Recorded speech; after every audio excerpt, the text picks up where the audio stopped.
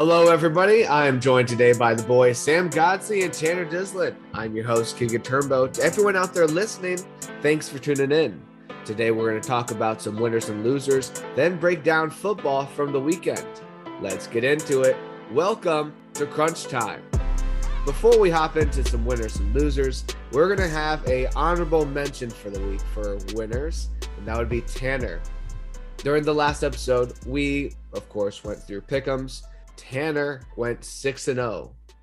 I went 4-2. Sam went 3-3. Tanner's now 22-9 on the season. He has been off to a blazing start. So we wanted to recognize Tanner as a big winner from this past weekend. Tell you what, it hurts being this smart sometimes, but we have to push through it, and hopefully through listening, this knowledge will pass on to you so you can win your bets. It's true. Sam, who is your winner from this past week? Yeah, so my winner is actually Iowa punter Tory Taylor and his runners Ivory Kelly Martin and Terry Roberts. Tory Taylor had a hell of a day against Penn State. 8 punts for 398 yards, averaging 49 yards, 6 downed inside the 20, and his long of 53. His first punt was downed on Penn State 2-yard line. Second was fair caught at Penn State 29. Third was touchback. Fourth, downed on Penn State 3-yard line. Fifth, fair caught at Penn State 12-yard line. Sixth was the only one that was returned, and it was to Penn State 32. Seventh, downed at Penn State 1. And the eighth, final one, fair caught at Penn State's 8-yard line. So obviously a hell of a game by Tory Taylor and the runners here. Yeah, we'll dive into Penn State, Iowa a bit more later, but Tory Taylor, definitely a MVP of the game for Iowa. Dominating field possession throughout the entire second half, especially, but throughout the game, his punts were tremendous. Tanner, who is your winner from this past week? I tell you what, right now, I've got the Chargers offense. I've kind of talked about it a little bit in past episodes. I referred to it as the three-headed monster between Justin Herbert, Keenan Allen, and Austin Eckler.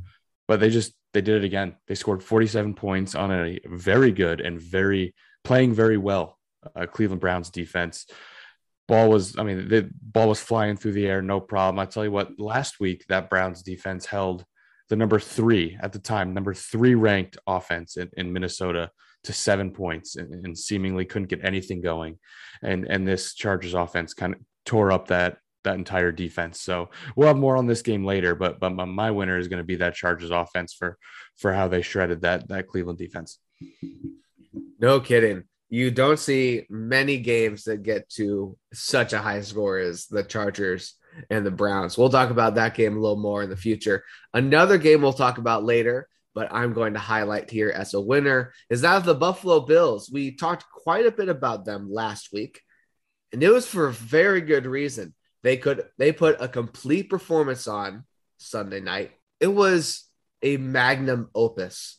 We talked about them last week, talking about how great their offense is, how they'd scored the second most out of anyone in the league, and they put up 38 points on a soft Kansas City defense. But not only that, but their defense chipped in into scoring. Their defense got a pick 6 to help out their offense. And not only did their defense score, but was giving Kansas City fits all day, turning Patrick Mahomes over twice, who has now already thrown 6 interceptions, which is the same amount of interceptions that he threw all of last year. I think it's pretty safe at this rate. You can take Patrick Mahomes out of the MVP race. Sorry to past me, who claimed that he would be, but this is a Patrick Mahomes that we haven't seen struggle this way in any particular game. He's struggled in a few different games this season, but not in this way. It wasn't until the fourth quarter where they broke 20. It's something that we haven't seen in Kansas City under Patrick Mahomes, but the Bills are for real. Super Bowl. They're winning the Super Bowl. You heard it last episode. Sam, who is your loser of the week? Yeah, so my biggest loser is Alabama Crimson Tide. They lost to an unranked Texas A&M with a backup quarterback. Yes, that is possible. And that's all I'll say on that. We'll talk more about Alabama later. Tanner, We'll talk more about Alabama later. Tanner, your loser from this past week. I tell you what, here I'm lumping kind of a player and a team together because seemingly they were playing for the same goal on Saturday, and that's Texas and Spencer Rattler. Texas, again, this is a game we'll talk a little bit more about, but Texas had a 21-point lead and was simply dominating the game in the first half and even had leads in the second half and lost. That's a hard one to swallow, especially in such a big rivalry game such as the Red River rivalry. And then Spencer Rattler. I mean, he has struggled all year long and a preseason Heisman candidate, and he's just played terrible, plain and simple. He has not played good football. When he got pulled, Oklahoma was losing by a lot. And his backup, Caleb Williams, seemed to be lightning in a bottle and sparked the offense in ways that Spencer Rattler hadn't all year long. So they have a quarterback controversy over in Norman, and Spencer Rattler may have just lost his job. Spencer Rattler was definitely, if not the favorite, a favorite. And for him to come into, trying to fill in some of the big shoes of the people that have come before him down in the quarterback room in Oklahoma, several Heisman winners coming out of that quarterback room. He's been a major disappointment. And Texas, well, at least Oklahoma got the win. My loser for the week, very briefly, I'm going to throw out a stat about kickers.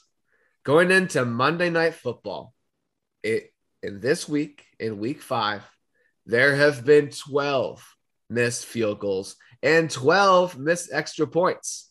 In just week 5 alone, 12 of both.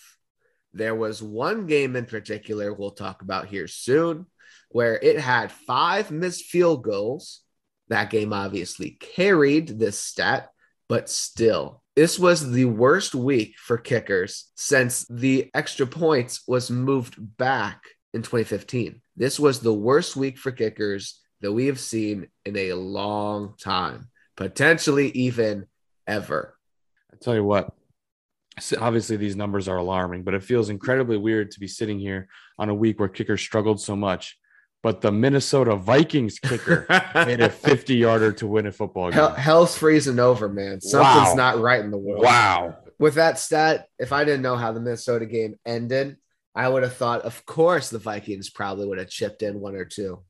But, man, what a world we live in. Don't worry. Greg Joseph did, in fact, miss one. And he added a little bit to the missed field goals, but he made it when it mattered, and that is something that Minnesota Vikings fans, as I know all too well, cannot say often. Mm-hmm. There are quite a few games that we want to talk about here, so let's talk about it. We're going to go ahead and hop into Oklahoma, Texas first. Tanner, what was your biggest takeaway from this game? I tell you, I talked about it already, but I have to highlight it again. The struggles of Spencer Rattler for me is the big takeaway, because that was the game. When he was in, the Oklahoma offense did nothing.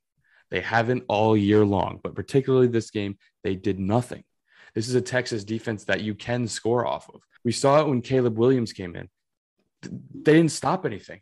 Texas defense has been scored on in the past, and Spencer Rattler couldn't command this offense and score efficiently the way Caleb Williams could. And that is incredibly alarming if you're an Oklahoma fan, because now you got this quarterback controversy that you didn't think you were going to have when you had a preseason favorite to win the Heisman Trophy. Yes, it was an incredible game. Yes, Texas choked the game, and that Oklahoma defense stepped up when they needed to, getting a few key stops towards the end of the game. But Spencer Rattler, like I said when he was my loser, this is the big story for me coming out of this game. I think if I have a main takeaway from this game, it's that my picks are cursed. I picked Texas last week, and as we get later into the season, we'll start recapping some of our early season predictions. Quite a few things have gone wrong for the people that I've predicted so far this year, but I don't think anything's been as baffling to me as this particular win for Oklahoma. I picked Texas from last episode, and when Texas proceeded to get outscored 35-10 in the second half after being up 38-20. Maybe I'll get some of these picks right eventually. Sam, we're going to throw it over to you for Arkansas Ole Miss. What happened in this game? What was your biggest takeaway? My biggest takeaway has to be that Ole Miss and Arkansas don't know how to play defense. Both teams had over 600 yards. Arkansas nearly 700.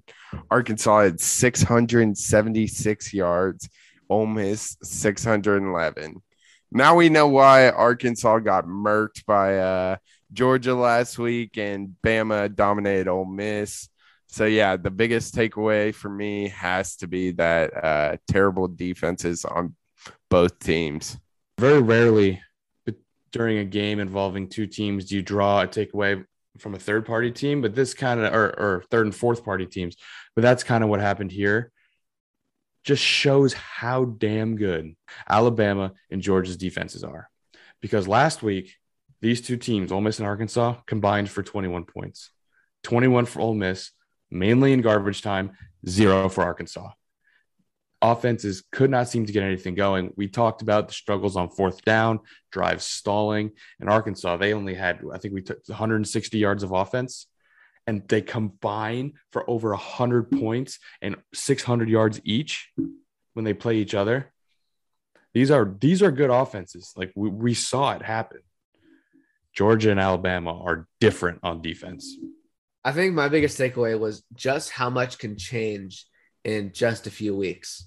Because two weeks ago, prior to the Georgia-Arkansas game, we were talking about how not only Arkansas is explosive on offense, which we just saw again last week against Ole Miss, even in a close loss, but just 2 weeks prior, we were also talking about how great their defense was and how Tanner predicted that Georgia would win handedly.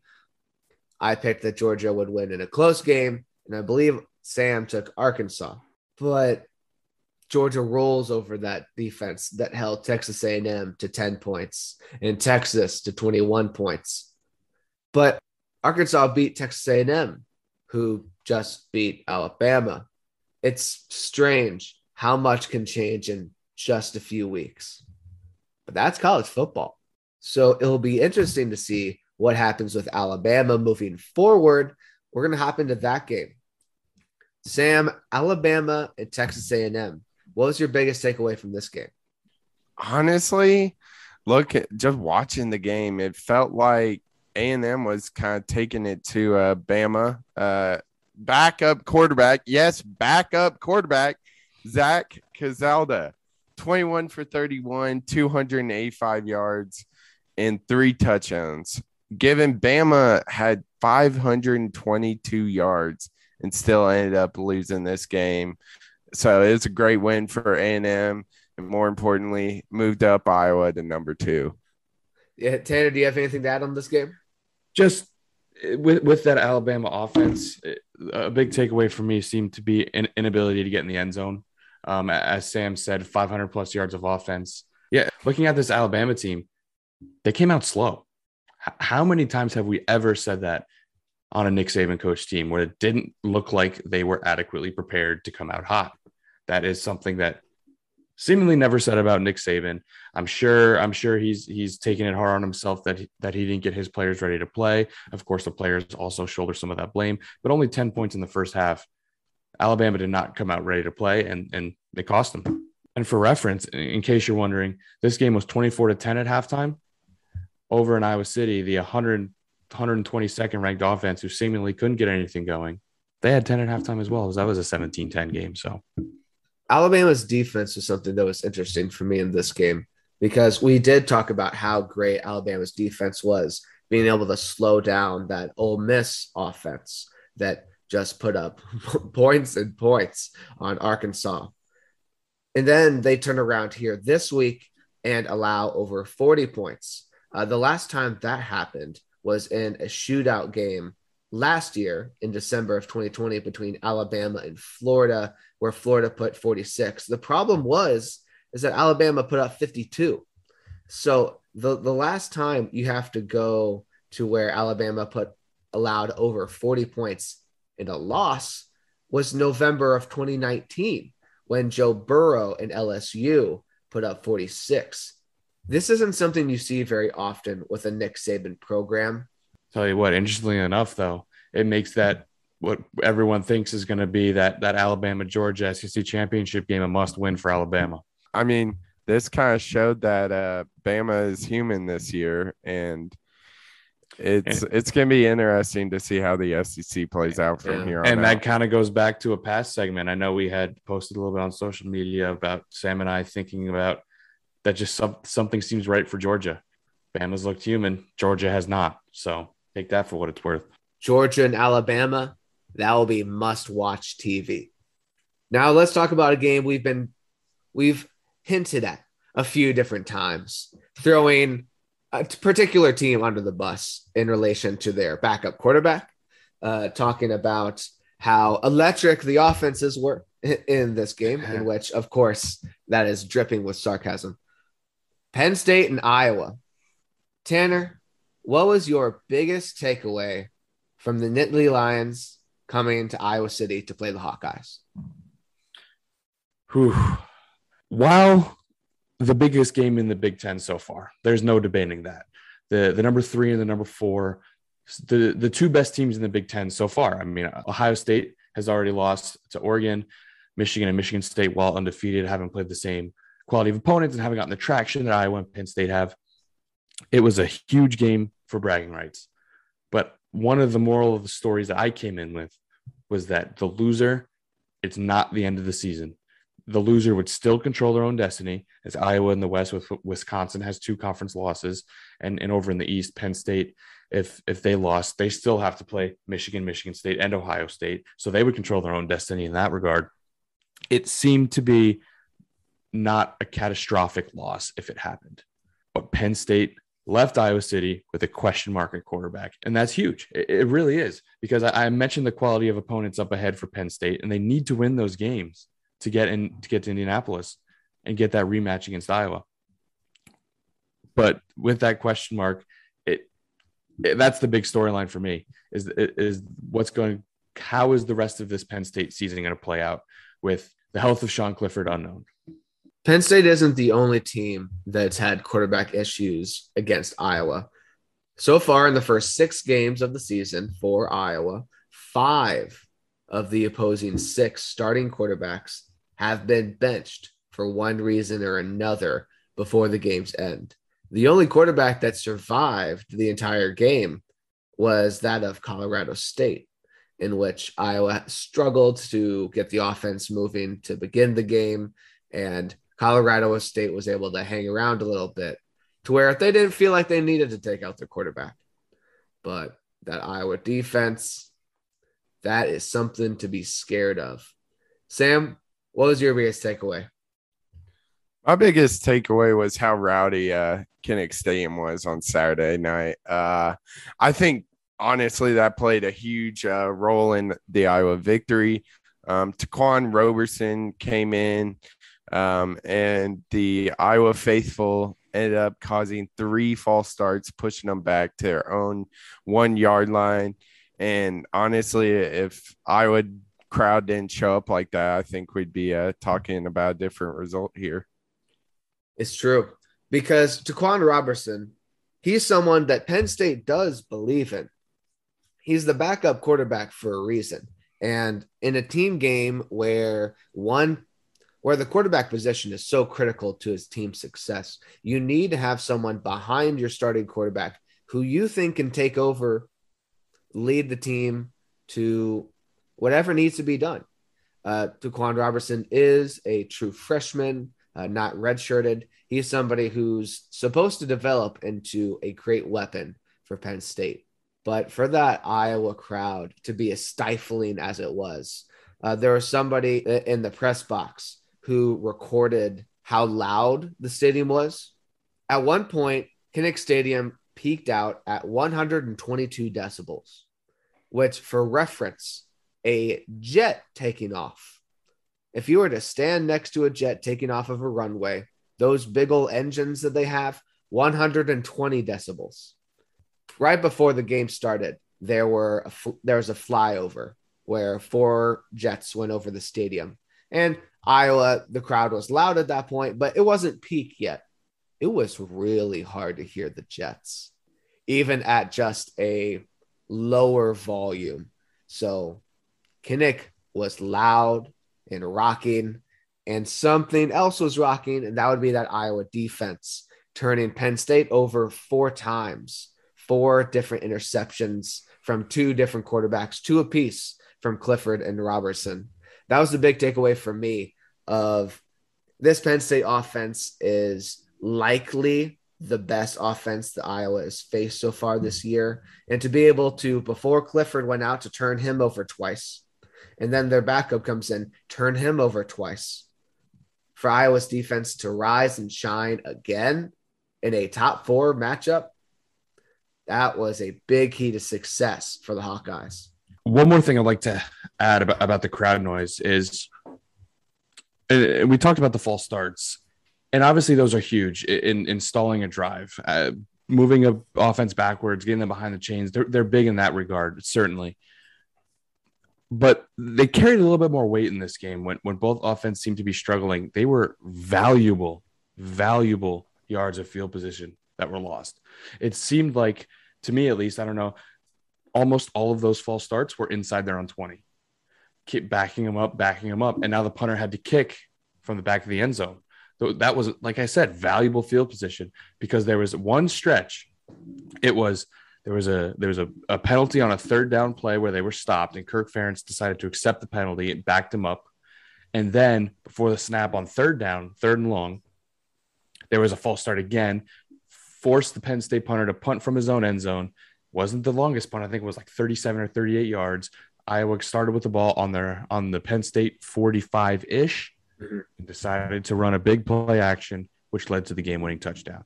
So that crowd directly impacted the field position game, which in turn directly impacted how that Iowa offense ran and the game.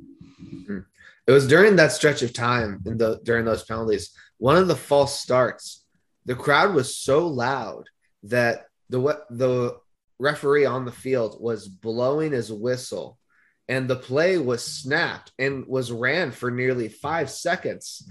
The referee had to run out in front of the ball carrier because of how loud the stadium was. The players on the field could not hear the whistle being blown. That was how loud it was. And as we talked about, huge. It was really big in leading to that last Iowa touchdown. Sam, anything else to add on this game? I mean, I know Twitter is buzzing. If Sean Clifford didn't go out, Penn State would come home with the win. Let's not act like he is having an immaculate game. He was 15 for 25, 146 yards, and 2 interceptions. The only reason he was looking good was number 5, Jahan Dotson, ran a bunch of screens and carried the ball for 10 to 15 yards. So, and what happened to the next man up mentality? So I don't really understand that argument. I mean, Texas A&M beat Bama with the backup, like I said in the previous segment, but I think that argument's not really valid in this situation, but. Agreed. And I kind of have, if I could piggyback on that a little bit, the statement, if Clifford doesn't go out, Penn State wins this game. Is that true? No one can say, but there's a good chance it is. But we can't deal in that territory, because dealing with this notion of luck, that Iowa got lucky. Okay, that was a good, clean hit when you had a free runner on the quarterback. Do you think a Big 12 defense gets that hit on Sean Clifford? No, this is a good defense, a good physical defense that makes good plays and gets good hits on people. Is he trying to injure him? Absolutely not. No one's trying to injure anybody. It was a good, clean hit. But when you are a good physical defense that hits hard, this is a possibility. You don't want your quarterback to get hurt. Protect him. This is a good physical Iowa defense. Okay, it wasn't a non-contact lucky injury. No, this was a hard-nosed defense that put a hard hit on an opposing team's quarterback that easily could have been prevented. So luck, not even a little. Yeah, just coming off the injury statement, can we talk about Penn State about having 18 injuries throughout the game, all within laying on the ground for about 10, 15 seconds, popping right back up, sitting out of play, and then coming right back in. I saw Franklin saying, "Oh, I think it's BS," basically, that the Iowa fans were booing. Well, when you have, I don't know his name, number 8 on Penn State, he goes down, pops right back up, does a little jump up and down on turf, seems fine, doesn't even go out for a play and is back in. So that's when I was there. That's when I started booing. I think it was a little early for the first injury, but that's another thing that's a little controversial in this game as well. Yeah, and there was no doubt that there were some serious, or not serious injuries, but they were actual injuries, I should say. There were some actual injuries. Obviously, Sean Clifford and that interior lineman, I can't remember his name for Penn State. He went down and he didn't return. He was kind of on crutches on the sidelines. Those didn't seem to be the ones that were booing. It was the ones, as you said, Sam, where Iowa seems to rattle off a 10-plus yard run, and that defense is a little bit on its heels. I know Iowa doesn't play a tempo, but why does anyone call a timeout in basketball? It's not necessarily because it can be because they're running up and down the court and you want to change the tempo, but you just need to stop the game.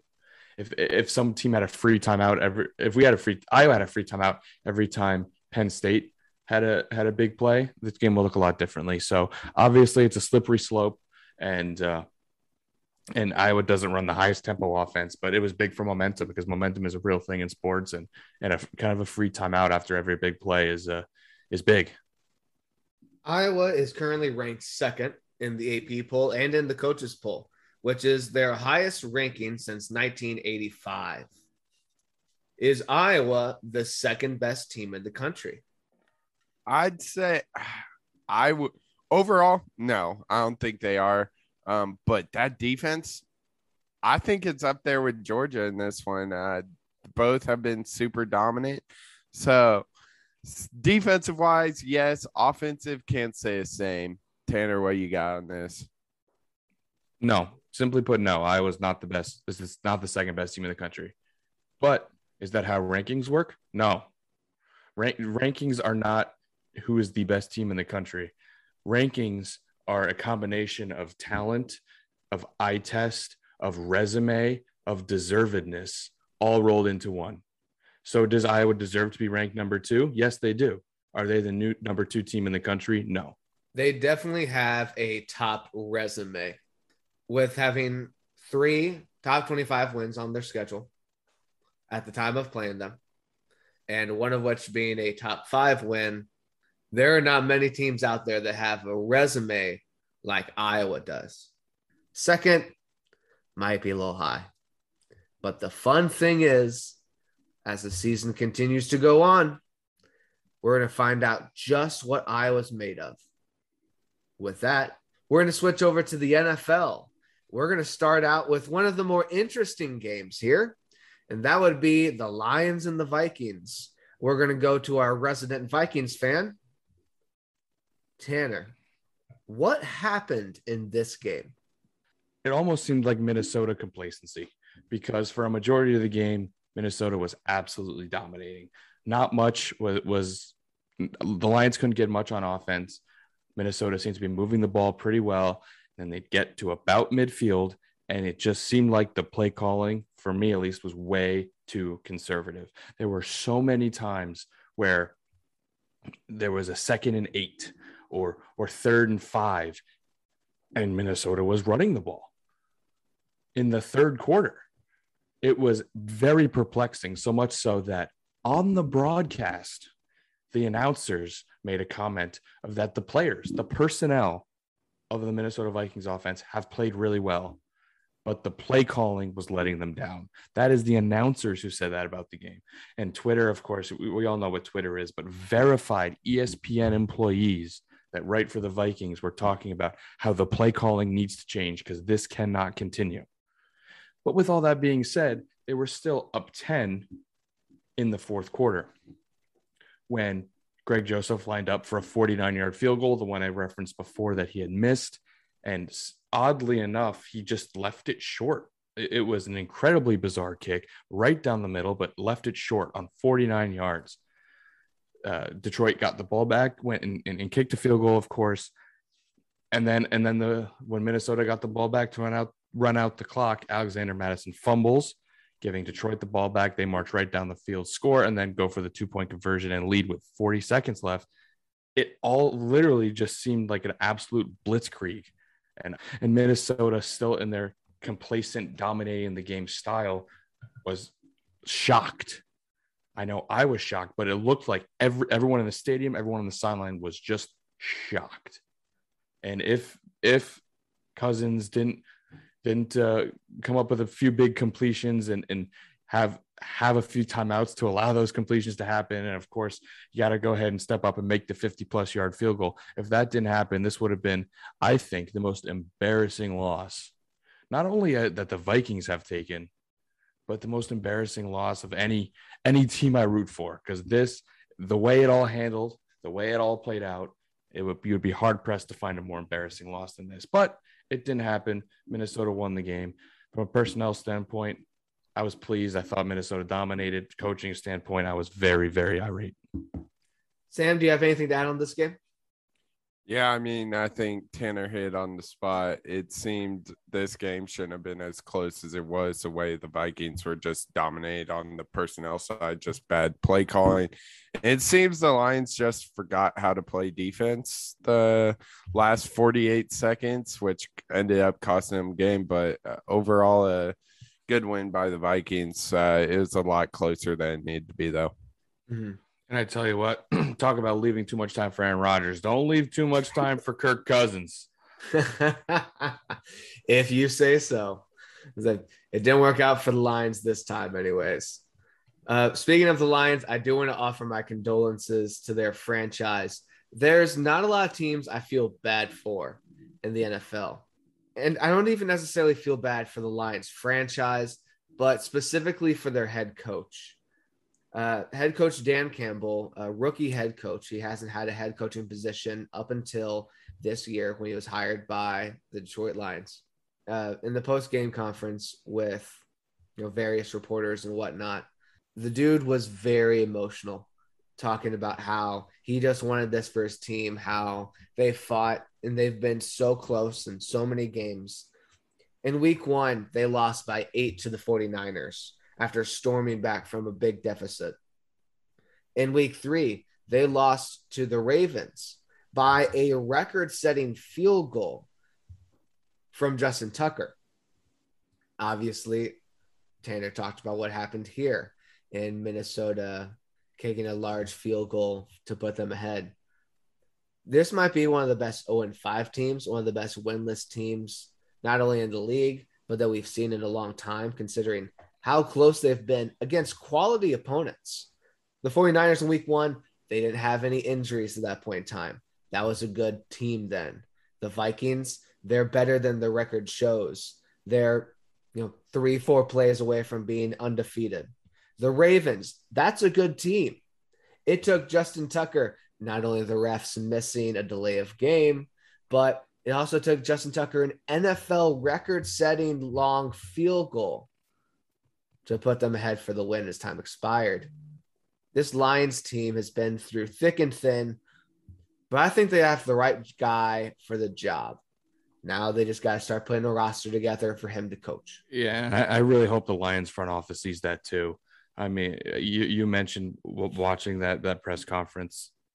It's his first head coaching job, and when you devote your life to a sport as much as anybody involved in the NFL has, and you come in and you take over a team with no expectations whatsoever, and you put together the season they have, as you mentioned, the losses they have, the missed call costing them a game, seemingly the only voodoo worse than Minnesota kickers at the end of a game is that of the Detroit Lions, and all of that rolled into one. It's a lot to take at a time like this, and I hope the front office sees how much Dan Campbell cares, how much he cares about the sport, the Detroit Lions franchise and his players, and hopefully they see that and give him stick with him for a while, because he looks like he can do a really good job over in Detroit. We're going to stay in the NFC North for this next game, and that would be the Packers and the Bengals. Now, a little bit about me and how I watch games. I've been blessed to where, at least from an NFL perspective, that I trust the organization and I trust the coaching staff to make the right decisions. I especially trust the quarterback that the Green Bay Packers currently have. So whenever things aren't going quite right, there's some trust there, saying, you know what, whatever happens in this game, we're going to be in a position to win the game when it's all said and done. I have never watched an NFL game like this. I have never had my blood pressure so high in an NFL game. I talked about kickers and how there are some losers.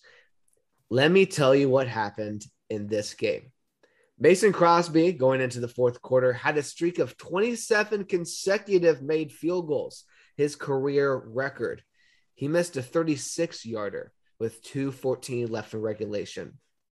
Then we go back over to the Bengals with Evan McPherson, who hit a game winner against the Vikings earlier this year, who hit a game winner against the Jaguars earlier this year. Evan McPherson, a good kicker, doinks off the right upright from 57 yards out with less than a minute on the clock for the go-ahead. Not good. Green Bay gets the ball back, gets Crosby in range. He lines up for a 51-yarder. Earlier this year against the San Francisco 49ers, hit a field goal that was about the same distance, just barely misses it to the left. In overtime, Joe Burrow throws an interception. Mason Crosby lines up for another field goal, 40 yards out this time. Misses again. We go back to Evan McPherson, where they're able to get him in range. He misses a 49-yarder, barely to the left. Except in McPherson's mind, he did not miss that field goal. As the field goal barely missed off the left upright, he jumps into the center's outstretched arms. He thinks he's hit it. He thinks he's gotten the game winner. I can't even imagine the disappointment when you realize that you just celebrated a missed kick. It goes back to the Packers. They get Crosby in range. Crosby's only saving grace in this game was that he hit a 49-yarder to win the game. This was a bad game for kickers. In the press conference with Aaron Rodgers, he said that both teams try to give this game away. And the Packers just so happened to be on the right side of a game where neither team deserved to win. But like we've said, deserve doesn't have anything to do with it. Yeah, I tell you what, I personally understood how McPherson thought that kick went in. I know I've seen actually some reaction videos on Twitter, and he put it in the air. It was right down the middle, and then out of nowhere just takes that turn left. Seemed to be a gust of wind on the Packers side as they need more. I don't need to talk about that anymore. There's a bunch of fans on West Side Stadium. There you go. Part of that ownership group, but with that being said, like you said, kind of felt like if there was ever a game that deserved to end in a tie, it was this one. After 1 million missed kicks, the team's still playing for a field goal. I understand the turnovers are something that can happen when you decide to play for a touchdown over kicking a field goal. But my goodness, how many times do you have to see it? And at this point, when you roll the dice, what's more likely to happen, a turnover or a mistake? And frankly, I'd have a hard time if someone told me that a turnover was more likely to happen. So I don't really understand it from that lens, but like you said, both teams tried to give it away. Packers, of course, seem to be on the winning end of it. This game remind me of those old school Buffalo Wild Wings commercials when they wanted to force overtime. I mean, tell me I'm wrong. No kidding. That was fantastic. Joe Burrow. Best of luck to his recovery. He was hospitalized after the game for a throat contusion. So best of luck to him in his recovery. Dude is a baller. Him and Jamar Chase, that is a lethal connection. Another lethal player I want to throw out before we switch over to the next game, Devontae Adams. He caught 11 passes for 206 yards and a touchdown. That was the first 200-yard game of his career. It takes a lot to get to that point. Hard to believe that's the first 200-yard game of his career. But Yeah, right. anyway, a hell of a game as we seem to say every week for Devontae Adams. Yeah. We're going to transition over to the last game of the week that we're going to talk about. Sunday Night Football, the Bills and the Chiefs. This was a game that many of us were circling on our calendars, especially when we were talking about last episode, talking about how great this Bills team actually is. Going up against Kansas City, the team they lost to in the AFC Championship last game. What a great measuring stick for the Buffalo Bills. And boy, they did not disappoint. Tanner, what was your biggest takeaway in the Bills-Chiefs game? First off, I just want to just what a statement. You talked about it, good measuring stick, just a big statement for the Bills to prove we're the team to beat in the AFC right now, and it showed. But one thing I would like to point out in this game in particular, we talked about how both sides of the ball on Buffalo were playing really well, but one of them was getting opposed by a dynamic offense in the Kansas City Chiefs that we talk about. The Chiefs are going to be the Chiefs. They have more weapons than you can imagine. They have Patrick Mahomes, who's arguably the best quarterback in the NFL. And that defense stepped right up as they have all year long. And I personally thought this game was going to be a shootout and thought that just which team can outscore the other with how the Chiefs defense has played so far this year. Mm-hmm. But the Bills defense said, no, we're here to play. Turned Mahomes over a couple times, even got in the end zone. Micah Hyde, former Hawkeye. Anyway, it was just a statement all around, and they played well all around. It seems like the Bills are destined to go to the Super Bowl. They took care of Mahomes and that offense. I think it's time to start hitting that panic button for Kansas City. We're seeing them slowly becoming human. Mahomes has not been his typical superhero type self. They had problems on the rushing game. I think Patrick Mahomes was actually their leading rusher. 2 fumbles lost, 2 interceptions thrown.